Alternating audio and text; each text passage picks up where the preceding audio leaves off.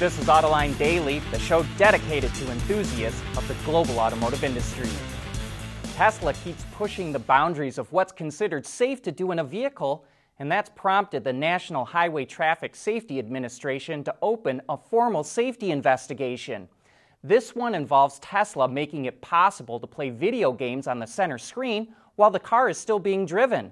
Up until a year ago, those games were only enabled when the vehicle was parked. But Reuters reports that an OTA last December changed all that. There's a prompt on the screen that asks if you're a passenger, but the driver can still easily access the games. Here's our Autoline insight. Safety experts tell us that anything that takes the driver's eyes off the road for up to 3 seconds is dangerous, and they don't even like it taking 3 seconds. 3 seconds doesn't sound like a lot, but pretend you're driving on a heavy traffic highway. Now close your eyes and count 1 Mississippi, 2 Mississippi, 3 Mississippi.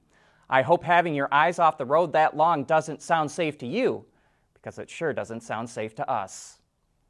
The United States wants to develop its own supply chain for the raw materials needed to make electric vehicles, and it has plenty of copper, nickel, lithium, and even manganese that it can mine.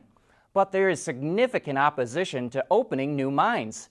Environmentalists, ranchers, Native Americans, local landowners, and even some government agencies are opposed to opening new mines. And here's how crazy the situation is. Reuters reports that in the U.S., Fish and Wildlife Service wants to block the opening of a lithium mine in Nevada. At the same time, the U.S. Department of Energy is looking at lending $300 million to the company that wants to open it.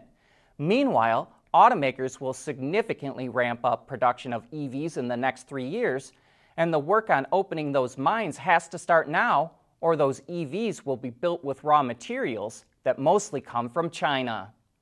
Meanwhile, the European Union is making solid progress to develop its own sources of high-performance microchips. What's called the European Processor Initiative involves 28 companies and universities from 10 countries. The initiative covers multiple industries, and the automotive effort is being led by German chipmaker Infineon, which is the largest chip supplier to the auto industry. They've already developed a high-performance chip integrated into a modular computing platform that's being tested in a Level 4 autonomous BMW X5. The initiative is a 3-year effort, but as test results and findings come in, it's expected to go on to more projects.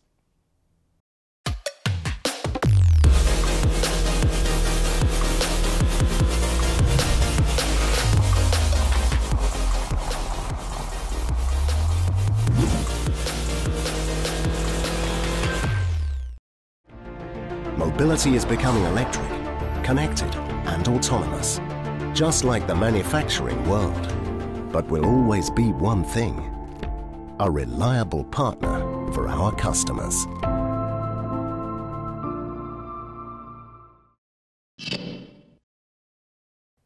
Autonomous driving features have made great strides, and OEMs keep working towards higher levels of automation.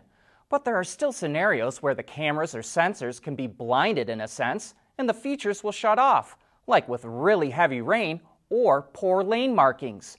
Now there's a company that's using ground-penetrating radar to help make vehicle positioning even more accurate, except it calls its technology ground positioning radar. The system is packaged underneath the vehicle and sends out pulses into the ground that creates a detailed map of what's under the road. It can then be compared to what the forward-facing radar is seeing, any previously mapped area, and/or the vehicle's navigation system to accurately position the vehicle. With GPR technology, an autonomous system could operate more often. BMW seems to care more that you notice its vehicles rather than what you think of their styling.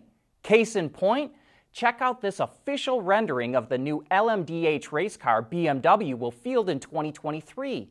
We think it has a bit of a Batmobile vibe, both from Bruce Wayne and Panos, and you can see it juxtaposed beneath BMW's LMR race car from '99 and 2000. There's definitely a nickname coming for this car, and it probably won't be flattering. Let us know what you think it should be.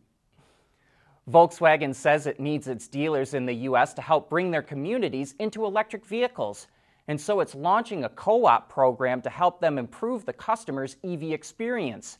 It's pumping $20 million into the program so dealers can upgrade service centers, train technicians, and even install chargers.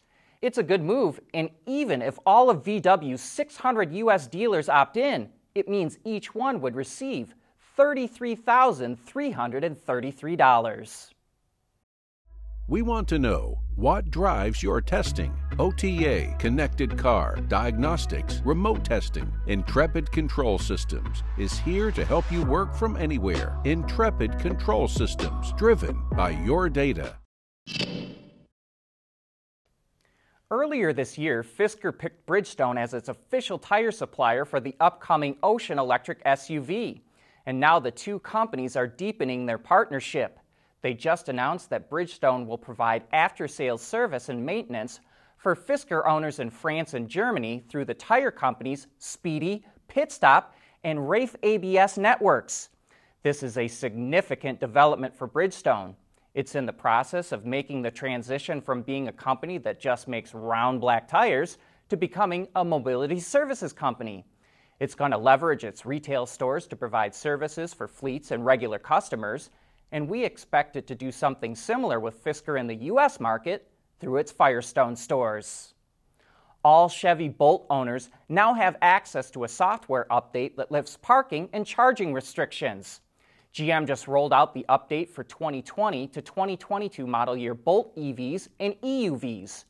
2017 and 2018 model year owners got the update last week, while 2019 model year owners received it last month.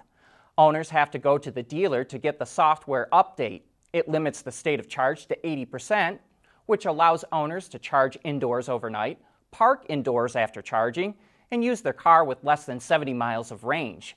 The battery module has to be replaced before owners can charge back up to 100% again. Well, it didn't take long. Rivian tweeted out that it just delivered its first R1S electric SUV that were built at its factory in Normal, Illinois. The first two models went to Rivian CEO RJ Scaringe and CFO Claire McDonough. RJ Scaringe also received the first R1T electric pickup Rivian built back in September. Over the next few months, the EV startup says it's working on ramping up production to reach full volume. And before we go, I want to tell you that this is the last Autoline Daily for 2021, and there will not be an Autoline After Hours tomorrow. We're off for the holiday break, but we'll be back in the saddle on January 3rd. And we can't thank you enough for making Autoline a part of your day, and hope you have a great holiday yourself.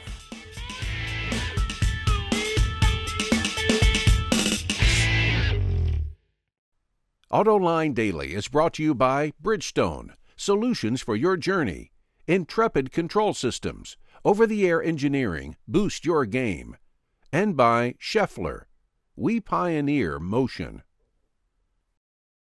Wards is the industry leader for news, data, and analysis. That's why companies across the globe subscribe to our premium service, maybe even your own. Log in for subscriber access now. Check your company's intranet for details, and rely on wardsauto.com to keep you informed.